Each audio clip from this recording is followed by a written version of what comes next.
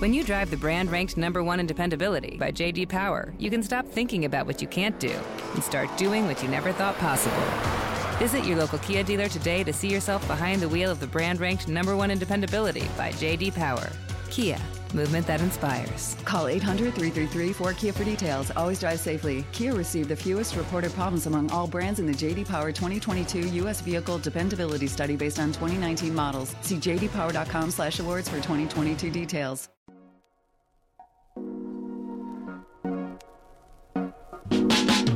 It's Wednesday, June 22nd, 2022. I'm Jackson Bird. Today, a deep dive into the origins, values, and many, many adaptations of The Adventures of Pinocchio, including how Guillermo del Toro's upcoming dark stop-motion animation could be the truest yet to the original.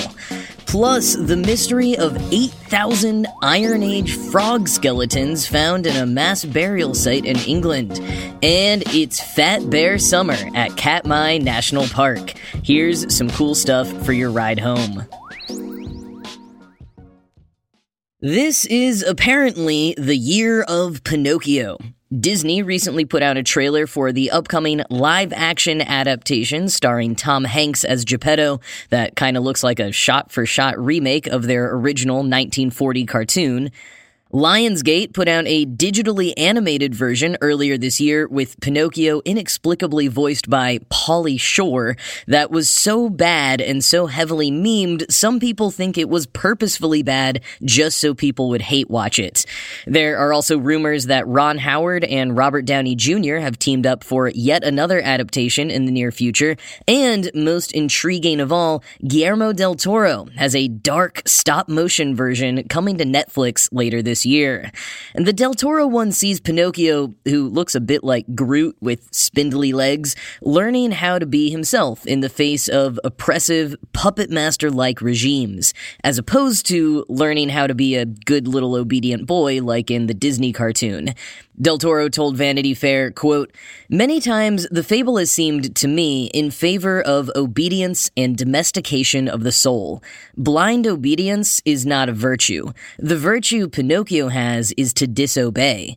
At a time when everybody else behaves as a puppet, he doesn't. Those are the interesting things for me. I want to tell it my way and in the way I understand the world." End quote.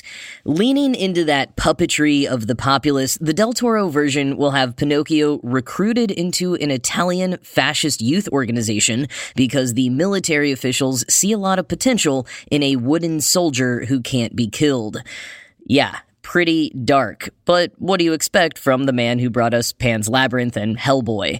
Plus, from what Del Toro has teased thus far, his adaptation might be far closer to the original Pinocchio stories than Disney's version ever was.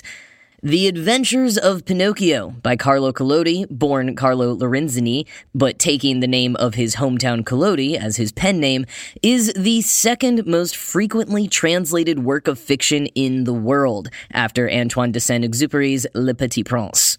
Quoting The New Yorker, "For many audiences worldwide, Pinocchio is the spirit of disobedience. No sooner is he born than he establishes his independence from his creator Geppetto. Not long after that, he also, in a sense, parts ways with Collodi, whose original conception was very different from the finished book. Since then, Pinocchio has continually refused to be tied down, roaming freely across the world's visual culture, always different, but always recognizably himself." End quote. One reason it makes sense that we've gotten so many different adaptations that spin off in so many different tonal directions and plot paths is because the source material itself is kind of all over the place. Pinocchio began as a serialized novel, one Collodi was asked to write for the newly established Giorno per I Bambini, or Newspaper for Children, in 1881. Collodi, the eldest son of servants whose employer gave Collodi the unlikely opportunity of an education, got involved in revolutionary politics and journalistic-esque writing as an adult. Despite never marrying or having kids, and perhaps not even liking kids very much, he was passionate about his country, about its people unifying and having their own agency. So contributing to a newspaper that was meant to encourage literacy and cultural knowledge in kids was right up his alley. Pinocchio, originally published as La Storia di un Burattino, or The Story of a Puppet, was the newspaper's most popular serial, and Collodi kept it up for 15 chapters before killing Pinocchio off towards the end of 1881. That rather sinister conclusion, however, would not end up being the real ending. The serialized story returned a few months later, with Pinocchio refusing to die and 21 more chapters ultimately being added. We scoff at efforts of fans these days who campaign relentlessly to get more seasons of canceled TV shows or extended cuts of movies, but such enthusiasm and organizing from fans is really nothing new. The most famous early example occurred just a decade after Pinocchio's original serial publication, that of Sir Arthur Conan Doyle's Sherlock Holmes stories. He tried to end the series by killing off both his protagonist and his chief villain in 1893. But after 10 years of protest and pressure from fans, Conan Doyle brought the hero back to life with a fresh slate of new stories. L. Frank Baum, too, tried to end the Wizard of Oz stories after the 6th novel, The Emerald City of Oz, by having Glinda the Good Witch cast a protective spell over Oz that made it invisible and unreachable to all outsiders. But 3 years later, due to both fan and financial pressure, he brought the series back for 7 more books. Collodi was in a more similar boat to Baum. It's thought that he needed money in addition to having an enthusiastic fan base who wanted more. So part 2 of Pinocchio came out a few months after Pinocchio's original grim death. The following year, all of the installments were published together as one cohesive book, The Adventures of Pinocchio. And perhaps in part to its originally serialized nature, there are a lot of inconsistencies in the original work. The New Yorker mentions how some characters change ages or species without explanation, how others appear only once and are never heard from again, how Pinocchio's motivations get kind of retconned as the story reaches its ultimate ending, the transformation of Pinocchio into a real boy, something he's said to have desired all along, but which apparently never gets mentioned until chapter 25. And while this in part reflects the nature of serialization, just coming up with a new adventure for each installment, according to Nicholas J. Perella, the translator of one of the better bilingual editions of the book, Collodi once told a friend that he didn't even remember writing that ending to the book, one which befuddles a lot of people because it shows such a seemingly out-of-character transformation of Pinocchio, not just wooden puppet to real boy, but from a mischievous spirit into a one-note obedient shadow of himself. Collodi allegedly told a friend that he might have been drunk when he wrote it, which apparently adds up with Collodi's reputation. Per The New Yorker, Collodi was a gambler, a womanizer, an enthusiastic drinker, super lazy, and hated revising his writing. He also knew he was writing for kids, so who cared about inconsistencies? But within those inconsistencies, some strong themes nonetheless emerged, or have been lionized as canon over the years, whether they were in the original book or not. For example, Disney's major contribution of the nose that grows longer with each lie was not exactly in the original book. Pinocchio's nose does grow twice, but it's not in response to his many lies. And while a moralizing cricket does appear in the original story, Pinocchio kills him with a mallet before listening to his advice, though the cricket does make an appearance again as a ghost in part 2. One of the more egregious changes in the Disney cartoon is the erasure of the Italian setting and culture. Quoting the introduction to a new translation by John Hooper and Anna Krasina that appeared in Literary Hub last fall, the gap between the way Carlo Collodi's The Adventures of Pinocchio is perceived in the land of its origin and the view taken of it by speakers of English is vast. In Italy, critics regard it as a masterpiece, one of the greatest works in the literary canon, a book that has played a significant role in the development of the Italian language, one rich in subtle allusions and artful contrivances, comparable to Alice's Adventures in Wonderland or Gulliver's Travels.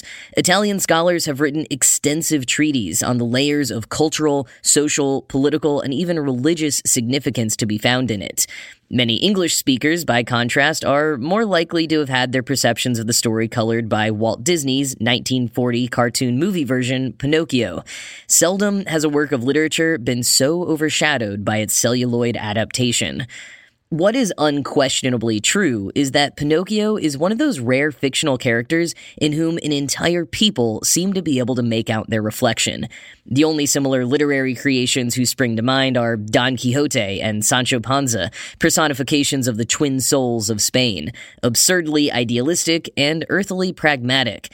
But what Carlo Collodi achieved was to bring together in a single character more than half a dozen of the contrasting traits that Italians, whether proudly or reluctantly, associate with themselves and their compatriots. For Gianluigi Corinto, Pinocchio is generous, good-hearted, open, combative, bratish, but a good son who risks his life to save his father, mendacious yet likable, the most powerful ambassador for Italianness. End quote.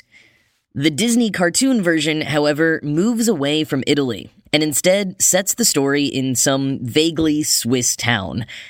Given how central to Italian culture the story had been for decades, and central Italian culture is to the original story, this feels like some kind of whitewashing. But Hooper and Krasina point out that the cartoon premiered the same year that Mussolini declared war on Britain and France.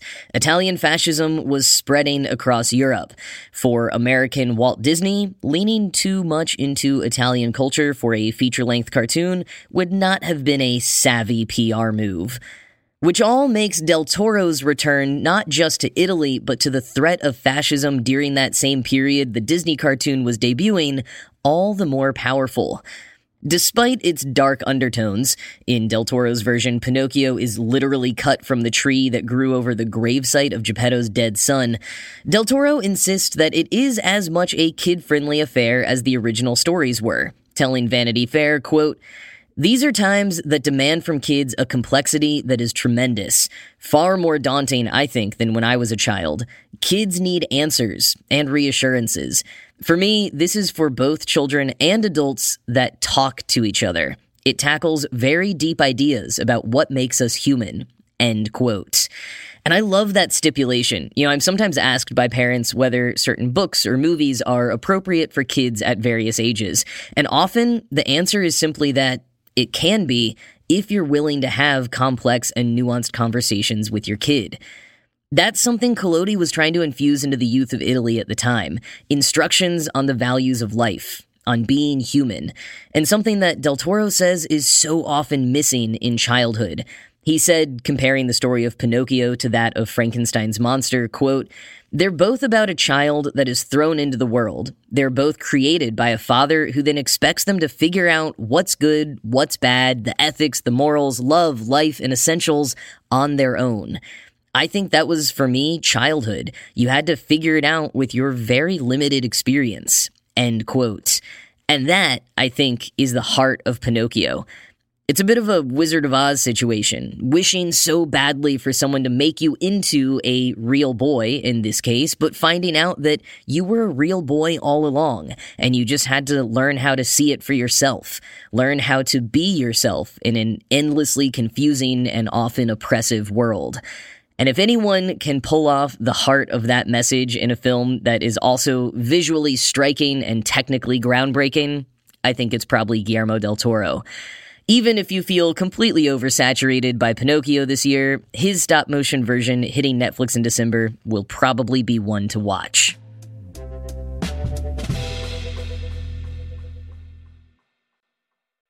Archaeologists in Cambridge, England are a bit stumped after finding over 8,000 frog bones in a ditch next to an Iron Age settlement they'd been excavating.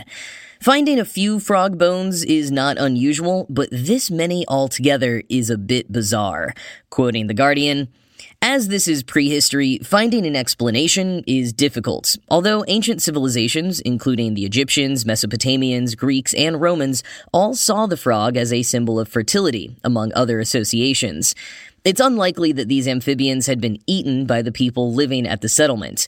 The archaeologists say that while there is evidence of amphibian consumption in Britain dating to the Stone Age, these bones have no cuts or burn marks. If the frogs had been boiled, however, this may not have left traces.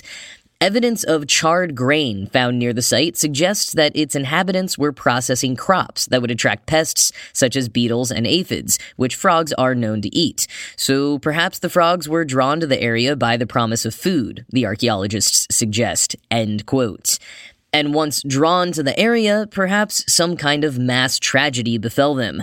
They may have gotten trapped altogether in that ditch, or maybe a weather event killed them. Even though frogs usually hide in the mud to hibernate during harsh winters, an unexpected and severe cold snap or storm could have taken them by surprise. Or perhaps a disease tore through their ranks. Analyses of all findings from the site are still ongoing, so we don't have any answers yet. The site was being excavated to make way for highway improvements, and in addition to the 8,000 frog bones, archaeologists also uncovered human remains and many artifacts over the course of 40 excavations from 2016 to 2018. The frogs, though, were certainly the most remarkable find, and I am going to start spreading the rumor now that when you drive over the highway on that site in the future, if you listen closely, you can still hear the frogs croaking.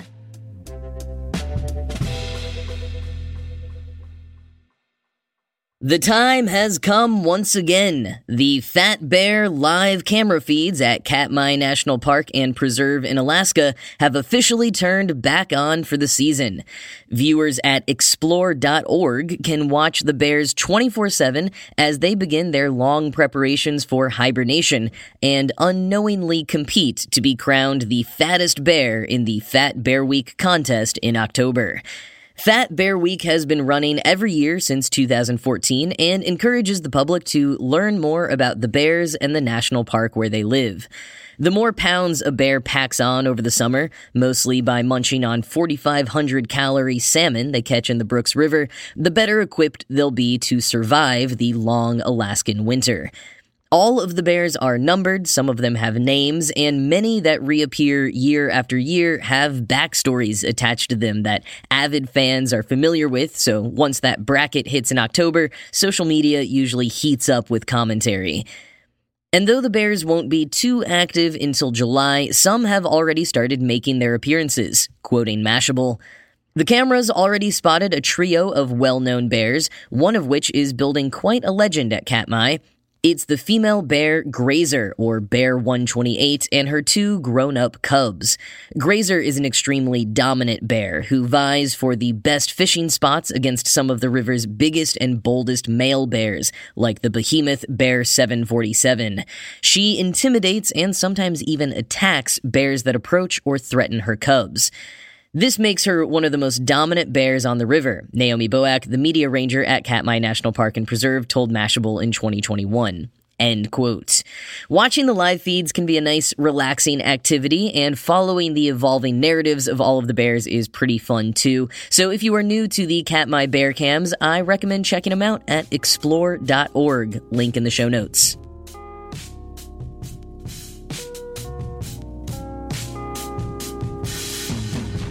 One more Pinocchio thing that I couldn't fit into that exceptionally long first segment.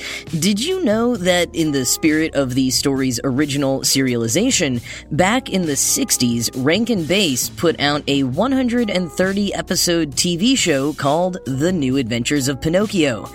It's in the same stop-motion style and cozy tone as their more popular Rudolph the Red-Nosed Reindeer and Santa Claus is Coming to Town movies, and it modernizes many of the characters, in part to keep it distinct from the Disney cartoon. For example, the nefarious cat and fox sport sunglasses and talk about going to Hollywood. There are a few clips you can watch on YouTube if you're curious, although the quality from them is not too great. And of course, if this episode has gotten you in a Pinocchio mood, the best adaptations that almost certainly do not stand the test of time are the 1999 Jonathan Taylor Thomas version and the 2000 Drew Carey one. Two of about half a dozen Pinocchio adaptations from around the turn of the century. I guess every few years we just get every studio deciding it's time to do Pinocchio again, and here we are once more. But that is it from me for today. This show was produced by Ride Home Media. I'm Jackson Bird, and I will talk to you again tomorrow.